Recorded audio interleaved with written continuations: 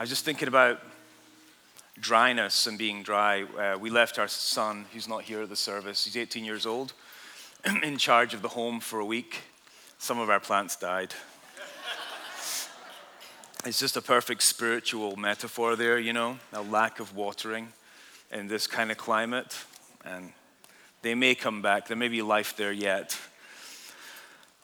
So, good morning, everybody. My name is Grant, and I'm pastor here at New Song Church, and it is really wonderful to see everyone's smiley, happy faces. Now that the heat wave is finally over for the year, right? Into this mild climate now. Which one? It's not that bad, it's great.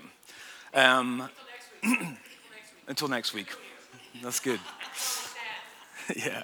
So we were, all of the summer, we're in a series called All Things New.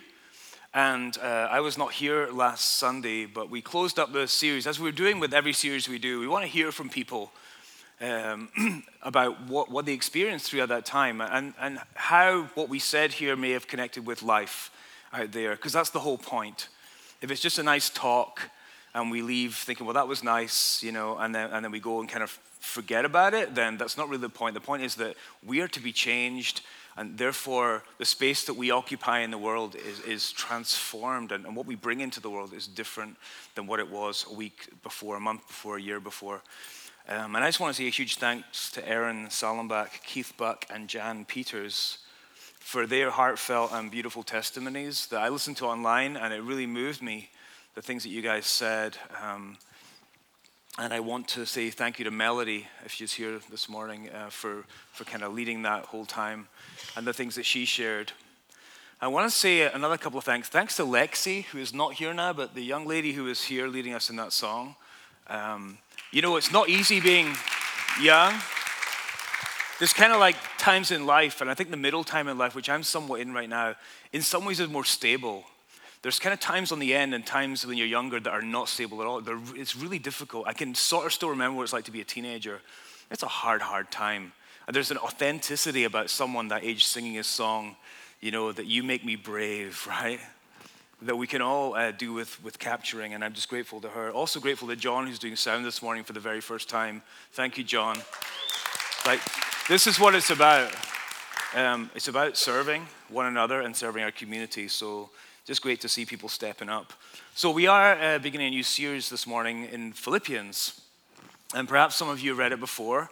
I'm not going to assume that everyone has, but many of you probably has. I mentioned a few that we're doing Philippians. A lot of people came and said it's my favorite book of the Bible, and for various reasons. And it probably is one of my favorite books of the Bible. One reason being that when I was in seminary, we studied this book intently for a whole quarter. And I just really fell in love with what Paul writes in this book. And many of us are probably familiar with verses that appear in Philippians. Maybe in your Bible or on your online pad, you've highlighted or underlined certain verses, because there's some pretty powerful words in this. And a lot of them end up now on t-shirts and mugs, coffee cups, calendars, daily planners, right? Which is not bad. I was feeling, first time thinking about this, I thought it's kind of be cynical about that, but no, it's actually, there's a reason why these things appear in our culture, because they actually pack quite a punch. Like Psalm 23, there's a reason why, regardless of a person's religiosity, often that is read at funerals because it's so comforting, it's powerful. So some of the ones in Philippians you might know is, for to me to live is Christ and to die is gain. Rejoice in the Lord always. Do not be anxious about anything. And I can do all things through Christ who gives me strength. Hang gliding. See, here's the thing. We can take these things out of context and make them say things that they're never meant to say. Correct? So it's something important to think about.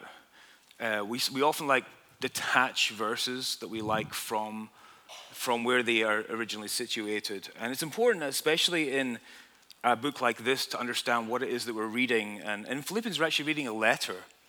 It is a letter that was written just like a letter would be. There wasn't a whole lot, I don't think, of planning or editing going into this. Probably the person who wrote this, who we believe is Paul, dictated it to somebody else who actually wrote this stuff down. And then it was sent to some recipients. And it was sent to a group of Christians in a town called Philippi, which is on the map up there. And Paul had visited there on his travels, sharing the good news about Christ, and faced some real trouble there. When we were in Acts, we actually went to Philippi in our journey there in Acts 16, I believe it was, and saw Paul come there. Actually, the very first person who became interested in the good news about Jesus was a woman named Lydia, who was meeting at a place of prayer. It doesn't seem like it was a synagogue in that town. It's a very Gentile place, part of the Roman Empire. And she came and she invited Paul and his companions to stay at her home. And that's what kind of birthed the church. Girl power. Right? But Paul, we don't really know how long he stayed there the first time, but at some point he angered some people because there was a slave girl who was making money for her owners she had some kind of demon possession going on, and she was predicting the future. And Paul cast this demon out, and of course her owners were very upset they'd lost their income. So Paul and Silas, his friend, were arrested, thrown into jail, and they were singing praises to God in jail, which is amazing to be in that situation. Those kind of jails were not very nice places to be. They were miraculously rescued from jail, and then the jailer and his family came to faith, so more people for the church. So this is a very young, relatively young church in a non-Jewish Gentile town that Paul has visited actually a couple of times over the period of time once he had first left. It seems like he returned there. So what can we say about this letter? This is clearly a letter to set the scene. What can we say about Philippians? Does anyone think of a word that, when people talk about Philippians, you guys have been in a church for a while, is there a word that people use a lot when they talk about this book? Anyone? Okay, awesome. We're all on the same page. Good. Okay, the word is joy. Now you're like, oh yeah, joy. It is repeated throughout this whole book. Joy, joy, joy. It's more than any other letter that Paul wrote. This is the quality of this letter, which is quite remarkable when we'll start to get into what the circumstances and the context was that this would be a letter of joy.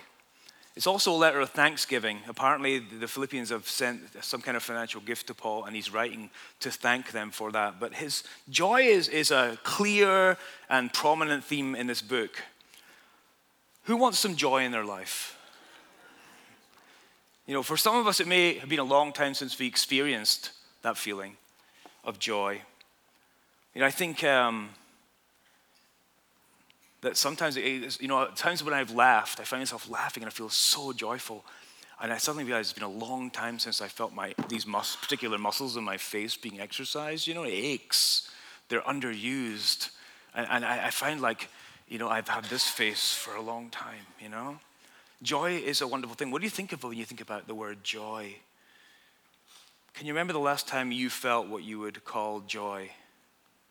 I know, like the birth of a child or a grandchild, some of you are having that. We have a baby dedication coming up in a few weeks. It's definitely a moment of joy.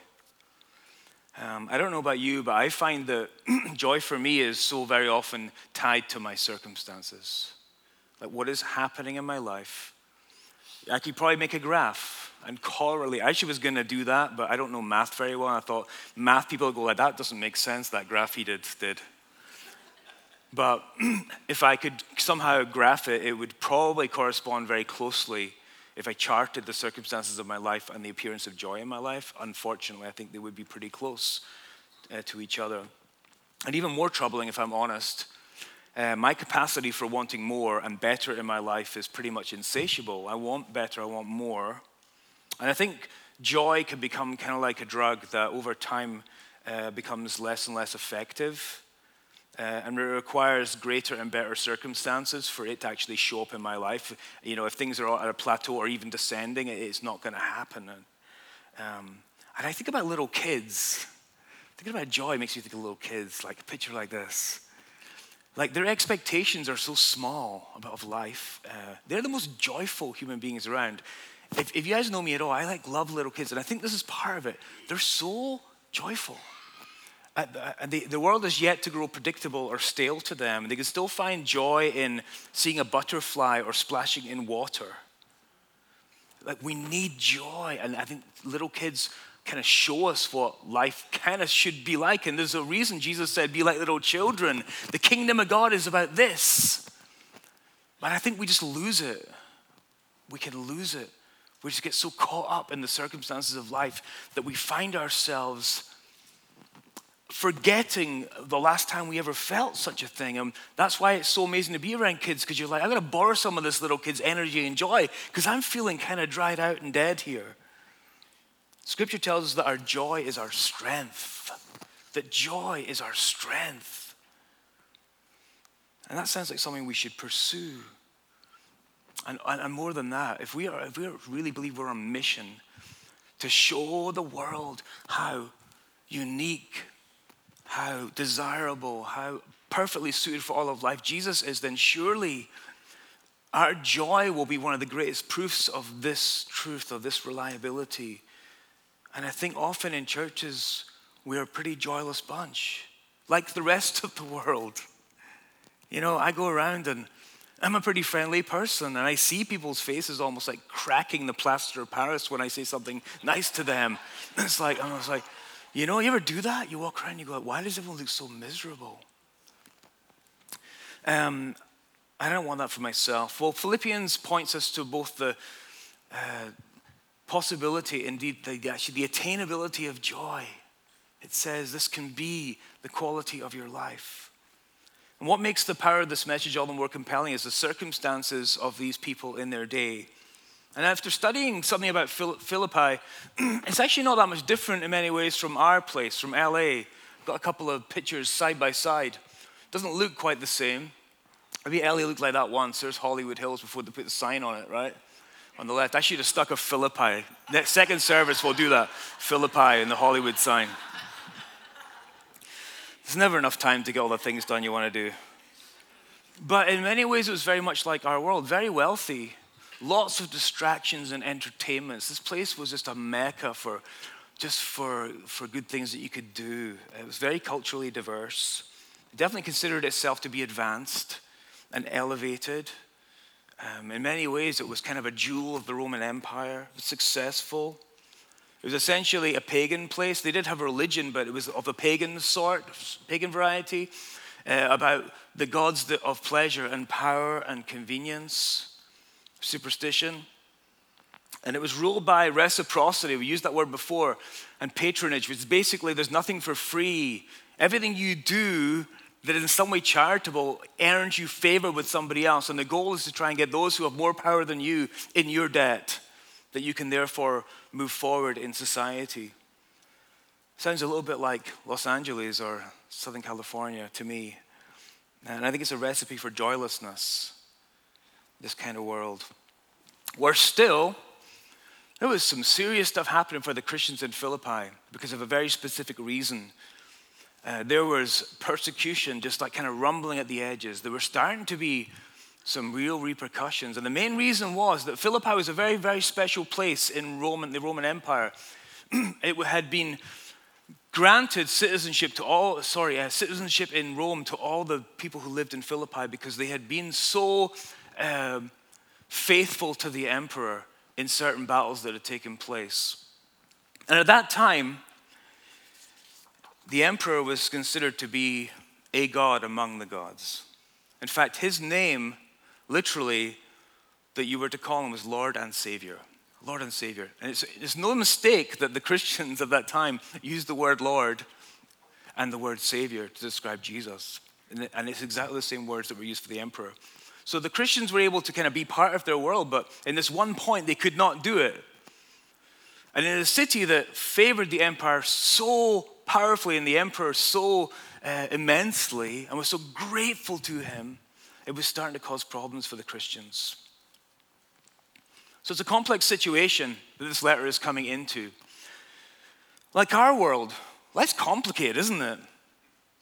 I mean, sometimes I think a lot, and sometimes I think myself into complexity, and it really messes with my ability to feel joyful because there's too many angles, there's too many possibilities, there's too many what-ifs.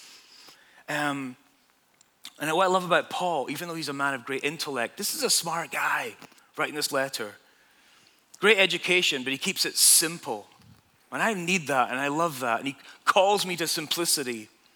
Joy derives from simplicity. I think complexity can kill joy.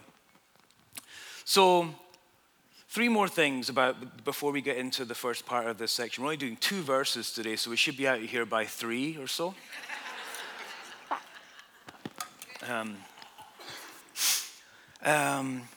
I would encourage you guys to read through Philippians. It's a letter, and it really needs to be read as a letter, preferably in Greek, to really get the original essence of it. No, any English translation that you prefer, read it through a few times over the next 10 weeks as we're going to be in Philippians. Read it through, and certain things will just start to arise out of this book for you.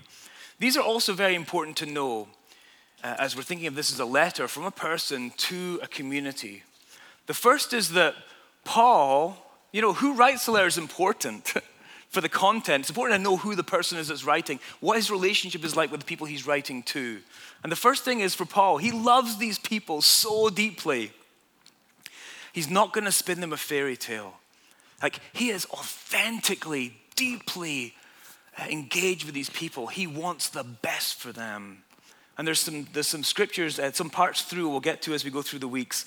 I thank my God every time I remember you. I have you in my heart, my dear friends, my brothers and sisters, you whom I love and long for, my joy and my crown. He loves these people. This letter is sent from a man who loves the people who will be reading it. The second thing is, it's something that's very easy to give advice to someone in a bad situation when you yourself are nowhere in any kind of bad situation at all.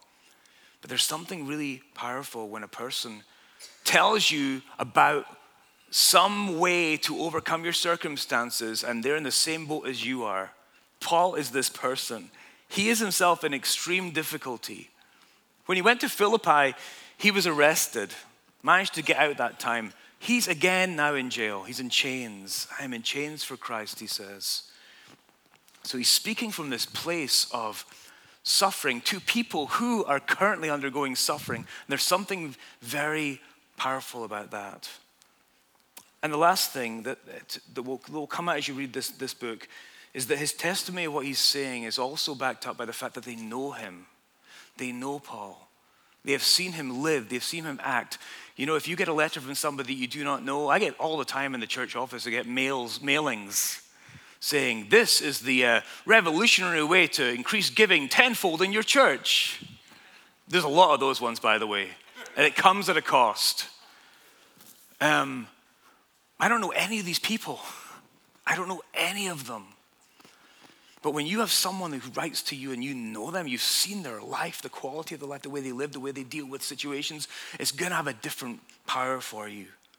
And this is Paul as he writes in. So we're going to get into Philippians chapter 1, verses 1 and 2 after that brief preamble.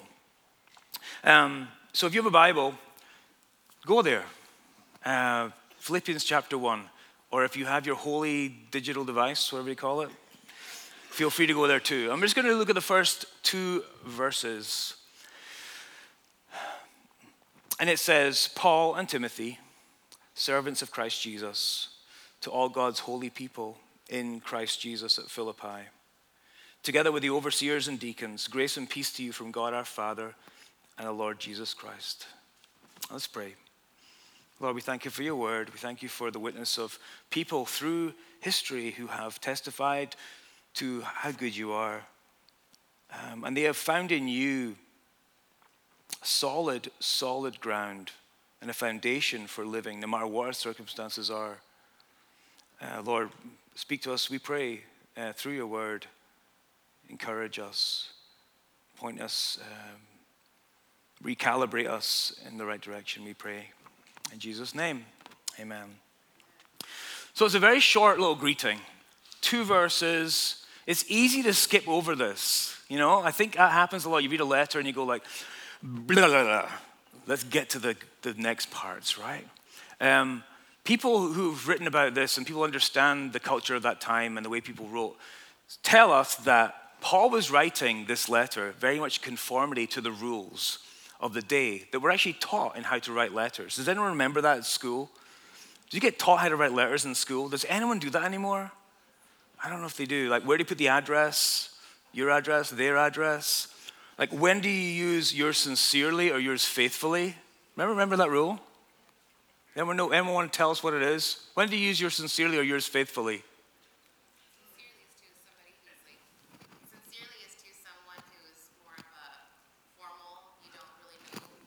Yeah, that's what I learned too.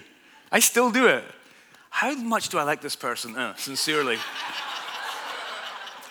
Or, oh, I really want something from this person faithfully. But Paul did that to some degree. He's observing the rules of letter writing of his day, but there's nothing typical or conventional about what he's saying here, so we shouldn't skip this over because he's packing tons of stuff into this, and it's setting up the whole rest of the letter. Who here likes jazz? I love jazz. I don't understand it at all, but I love it.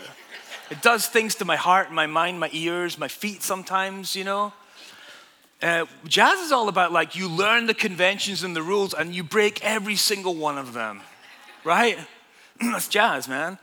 You get so good at playing, you understand your instrument so well that you can go anywhere, anytime, and you will leave the beat for a short time, come back to it. It's that tension that makes it sound so compelling to those of us who like it. Paul's doing that. He's playing jazz with letter writing.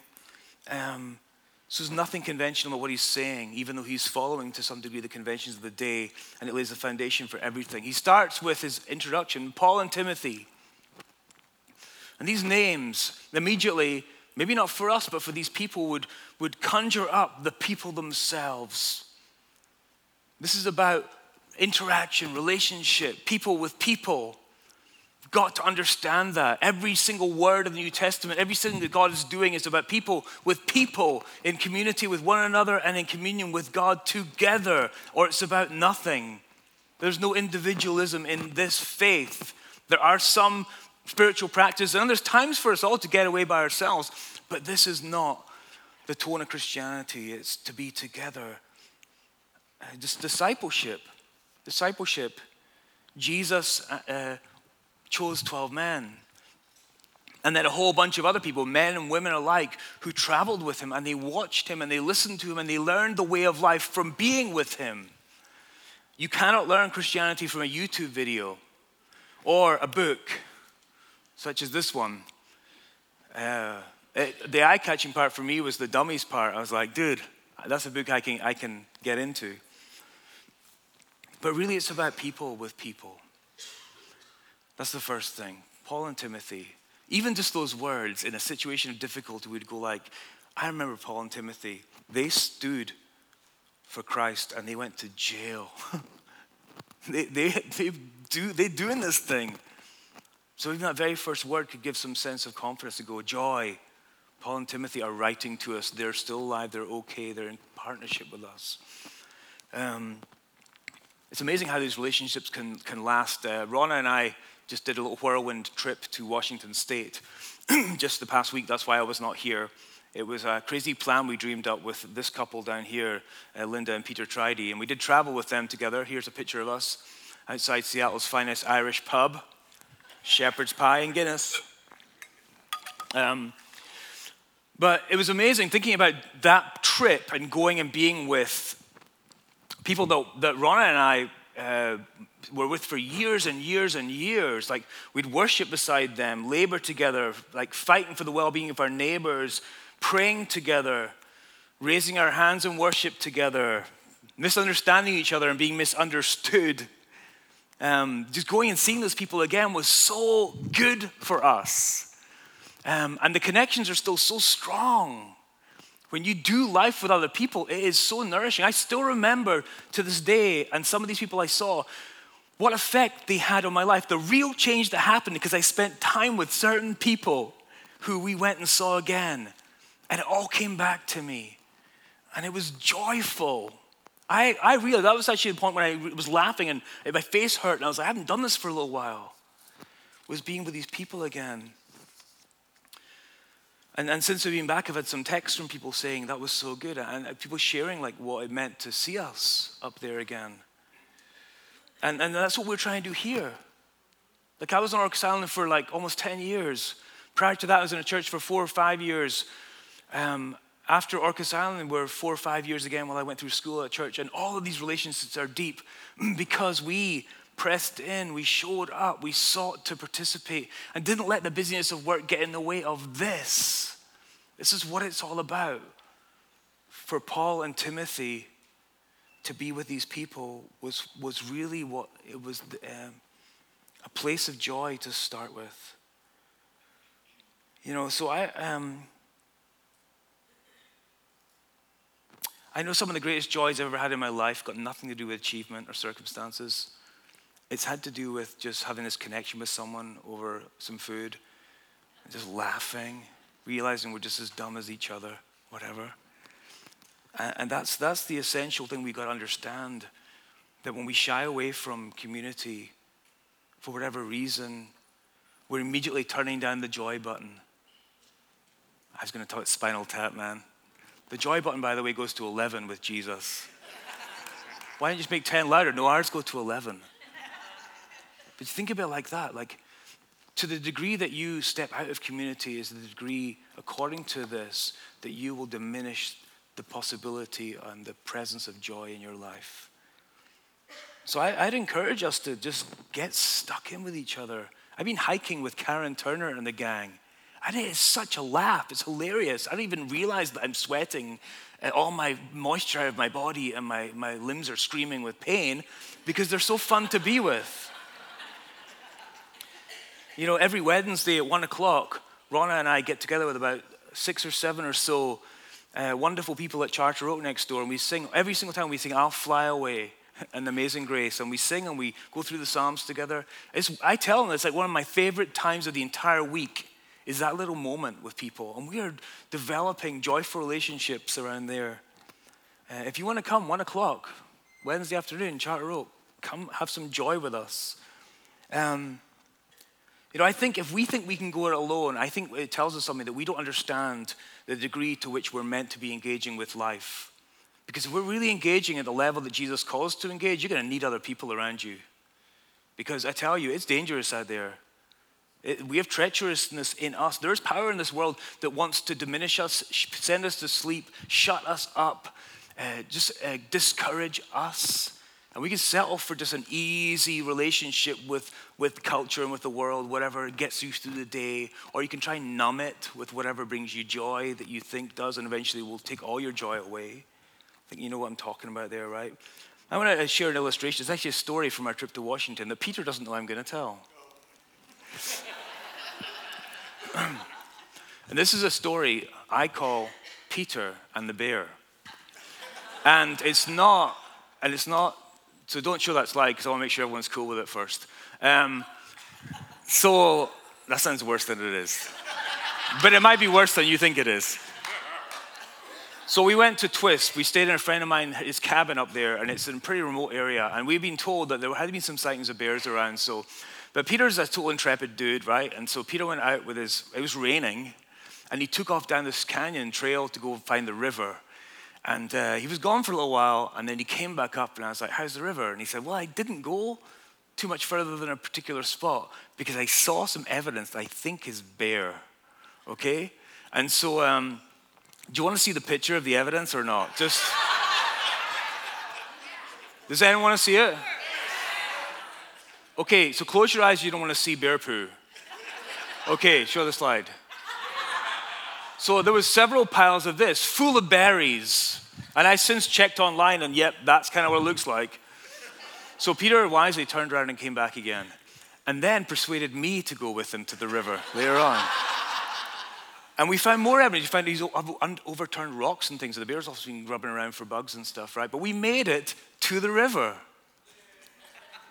Picture, yeah. Is there a picture of the river? Yay! There's Peter at the river. We made it safely there and back, and the only scary thing we saw was wild turkeys, and they're not that scary. But, I was just thinking, like often we just go into the world alone, single-mindedly, singly, doing our thing. We don't understand, and as a believer, we don't understand how wrong that is for life, that we've got to have other people with us. Lions and tigers and bears, oh my. Scripture says your enemy, the devil, prowls around, roaring like a lion, seeking whom he may devour. And devour is not necessarily some violent act. It's generally more of a just go to sleep, switch off, just get involved in just the basic status quo of whatever this culture says, to achieve more, to gain more possessions, to set yourself up for retirement. You may not be able to enjoy, you don't know if you're going to be able to enjoy it, but life is now, right now, and it's best done together with others. Amen. So get involved. Some things we can do. Small groups are starting this week. I just say go do it. Like, I don't know if you have a good reason not to be in a small group. I've had plenty of good reasons to not be in a small group.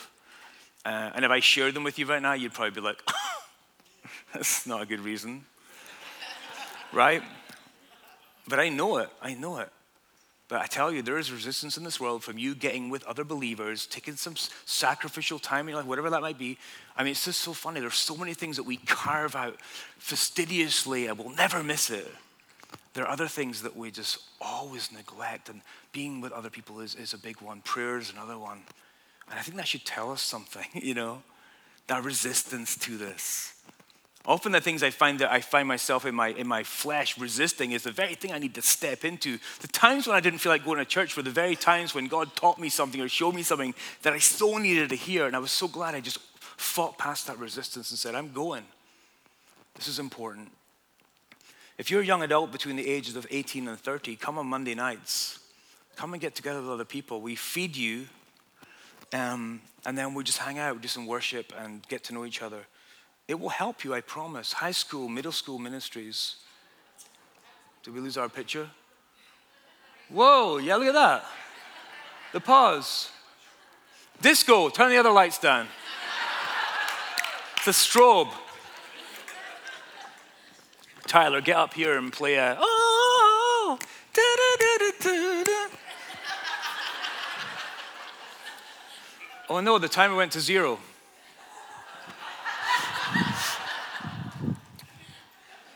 Serve. S-E-R-V-E.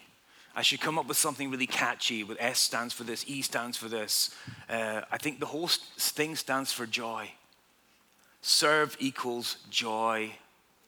We were made to serve one another. We were made to use what we have been given to bring it into other people's lives. That's what we were made for. We sometimes wonder why we don't have joy. I think it's because we avoid the very things that God built into us to bring us that joy. You may have heard C.S. Lewis wrote a book called Surprised by Joy. It's the story of his life. And the thing he realized, he'd had these moments of joy, and every time it's like something in the corner of your eye, he tried to look at it and grab it, it would go away. And he said that joy is a byproduct of a life lived well, according to how we were made to live. If you pursue joy, you will never find it. If you try and catch that thing itself, it is a byproduct of living a human life the way we were called to live it. Our digitally connected world gives us illusion of connection, doesn't it? That we think we're connected, but it's shallow. It takes a while, though, to dig in. Sometimes you sat with someone for like an hour and a half, and finally, as it draws time to leave, the real conversation starts. It takes time. We have to persist with it. Second thing he says is that they're servants of Christ. Servants of Christ. More accurately, slaves of Christ. The word literally means slave. He's saying that we're under new ownership. We, the people that you have seen our quality of life, are slaves of Christ. This, nothing else matters. Later on in Philippians, Paul's going to talk about all the accolades and all the achievements he has had, and he's saying none of that matters at all compared to this one thing. And this is why he has joy, because he's set everything else to be below this ultimate calling and this ultimate allegiance to Jesus. And then he writes, who's he writing to? All God's holy people. All God's holy people. Does that sound like you? The first thing, the word all is so important. All is all. No one's left out. It's written to everyone, from the smallest to the biggest to the lowest to the highest of these group of people who have self-selected themselves to step into this. It's to all of them. All of them. No one's missed out from this blessing, this ability to experience joy. What about the holy thing? Does that freak you out? I'm not holy. Well, the word is saints. The word means saints. It's often translated that way as well. And that's unhelpful. You know, holy and saint, they're kind of words that we don't identify with much, because if you know yourself, you think, I'm not much of a saint. And it's used in ways like that, saying, she's such a saint. Or, he's no saint. Or, to flip the genders, you know, he's such a saint. Ha, she's no saint. But here's the thing. It's not us who achieve that. It's a designation given by God. Holy is a designation given by God. It simply means that you're his now. You're set apart. You're his. He's taken you from this world and he has brought you into his kingdom all by his own work. And you're still a sinner too. Doesn't disqualify. Every sinner is a saint. Every saint is still a sinner. But you're claimed and you're welcomed. And you never were good enough, you never will be good enough, but it's not down to you to make that decision because he welcomes you in. All God's holy people, those called into this kingdom, are called to pay attention now. He's saying, all God's people, pay attention to this. You see the circumstances that you're in, you're finding this trouble, pay attention, all of you. And the next one he says, who are in Christ and in Philippi. It actually says at Philippi in the NIV. But the word is exactly the same. In Christ, in Philippi. How do we get joy from this?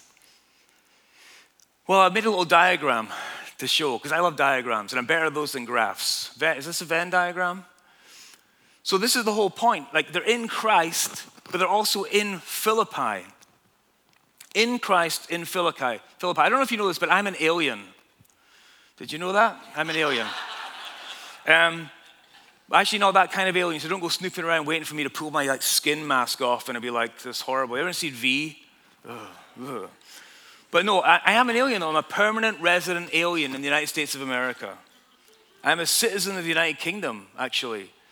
And unfortunately, I'm unable to be a dual citizen. I cannot have dual full citizenship of both the United States and Britain. And I always joke that the reason is because both countries think so highly of themselves that they could not imagine that one would not want to choose their esteemed country as their primary citizenship, right?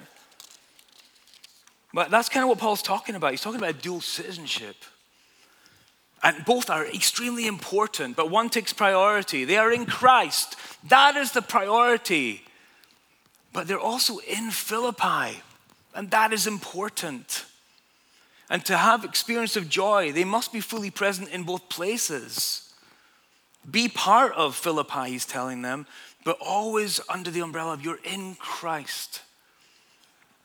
But be planted firmly in this place.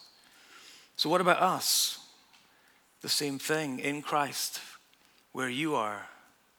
This is definitely something that can bring us joy. You should be engaging in your community. Who went to the LA County Fair? I didn't go, but was it fun? Yeah? Did Jesus go with you? Did you take Jesus to the LA County Fair? Right? That's that awareness to say, wherever I go, I'm engaging in my community. I'm here, I'm present, I'm serving, but I'm doing it in Christ's name, and Christ is with me. And it's an adventure. I'm in Christ and I'm in my place. The next thing he says is there's two amazing words that he says, grace and peace to you. And that's often something that religious people do, like, grace and peace to you, you know? Like it's some kind of liturgy only. It's only two little words. They seem so tiny. But in these words is really the greatest place of joy that we could ever have. In these words, what does grace mean? Anyone want to hazard a guess or say, what does grace mean to you? Unmerited favor. What was that one? Yeah, unmerited favor is what people kind of say. And it really means, anyone ever heard this one? God's riches at Christ's expense. Grace, that is a little acronym, right? It basically means that in reality, now, because of Jesus, every opportunity of freedom and joy and hope and life has been opened up to you completely. Completely. And there's nothing more that can stand between you and God's plan for your life on into eternity. It doesn't feel like that sometimes. They feel rooted. But this tiny little word, grace, and therefore peace. There's peace. You know, the world needs peace so badly. But if we realize that all the stuff that causes us to be at war with each other is as nothing compared to the greatness of knowing our God and knowing his love for us. We don't need to fight for things anymore. We don't need to grab what's mine. We're free to love one another because we've been given this peace with God and peace with one another that we are called to live into. You know, there's this one pinnacle thing here that we could also skip across, but he doesn't want his friends to miss this, so he uses repetition. You notice what's repeated in this passage? We've got it highlighted. Christ Jesus, the Lord Jesus Christ. This is really the core of it all. It's actually the core of the letter to the Philippians. The centerpiece of this letter is a place where Paul basically describes the gospel and what Jesus has done, and everything else flows from this. This is the place, this is the fine point of joy. This is the place where we will find it. And if we miss it, if we have community and we have all these other things, but we don't have Jesus, it will just be more of the same attempts to get through the day. But in Jesus, we find a joy that is supremely fit for ourselves as individuals and ourselves as a group. And that's really what we're going to be finding out this week. I can't explain it all to you. The whole point of this letter is our subtitle is All for Jesus. So I just say, as we start this series, enter into it with seriousness. If you want to see your life transformed from where it currently is, this is a wonderful opportunity to do so. Because we are hoping that we will meet Jesus every single week as we sit together and as we gather together in small groups. And we will see genuine transformation. That's what I'm praying for. That we would experience a joyfulness, like turning up that volume knob because we are encountering Jesus with one another. Does that sound like a cool plan? And the thing is, it's not up to us to do that. We welcome Christ to come speak to us. We open our hearts and we show up. And as he does so, we notice something changing within ourselves. I'd have to say, we have a couple of devotionals as well. If you want to really dig in deep, out there on that shelf in the hall out there, we have 2 devotional books that you can go through Philippians. You have to buy a copy. You can't take it. But we have two copies that you can look at. I'm going to invite the worship team to come up. And we're going to sing a song of joy.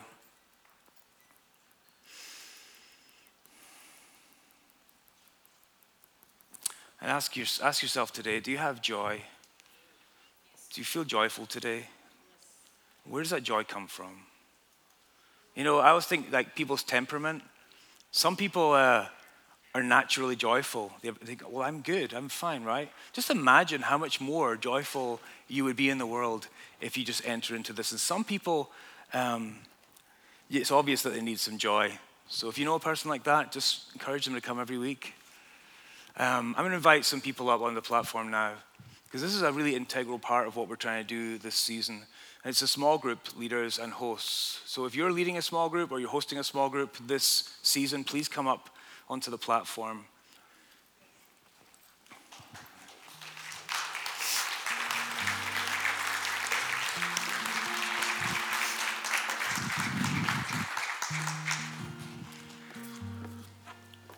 Wow, look at that. So just introduce yourselves by name so we know who you are. Hi, I'm Paul. I'm Tracy. Woo! Karen. Peter. Linda. Nancy. Debbie. Mike. Linda. Keith. Sonia. Paul. Awesome. So I'd just like to say that you guys have blessed my heart so much by stepping up to do this, because there's moments that are going to be coming in the next 8 weeks. It's an 8-week series of small groups. That's all. That's what you're committing to, 8 weeks. There's going to be moments in those groups where you guys meet Jesus. And the people that are sitting in your living room sipping a cup of tea or whatever are going to meet Jesus. And like this is the weft and the weave of what we're about in this church. And so I'm just so grateful that you guys, I know this is not easy. You've taken that step of sacrifice to say every week for 8 weeks we'll open our home up, we'll put the kettle on, we'll get some, mixed nuts, whatever. We are mixed nuts. And you're going to welcome people into your home. And that's a big step. Like, it's not something to take lightly. Because you could just continue doing what you normally do with that evening and it would be yours. Cleaning the bathroom. Oh, you have to clean the bathroom now, right? Because people are coming. So the response, I hope, is that people here would say, I'm going to go and show up to one of these groups. Because I want to meet Jesus. And I can tell you, the only reason I'm standing on this platform at all is because I always showed up. I was stupid enough to believe the first pastor that said to me, Grant, if you want to grow and find out what God has for your life, come participate, sign up, serve, read your Bible and pray, but mainly just be with people because you can learn something from people and you will meet Jesus in those moments. So that's the offer. No one's ever going to coerce you. We will not be checking boxes saying, well, you don't go to a small group. We'll love you all the same. But it's our choice to step into something nourishing and enriching to really come to know who Christ is. So I'm going to pray for this season of 8 weeks for these folks and whoever joins a small group. We're going to pray that remarkable things would happen. I think God sometimes wonders why we don't ask for more. He's like, all authority has been given to me on the earth and in heaven, so ask. And we talked about prayer. Ask in line with what the kingdom is about, and you will have what you ask for.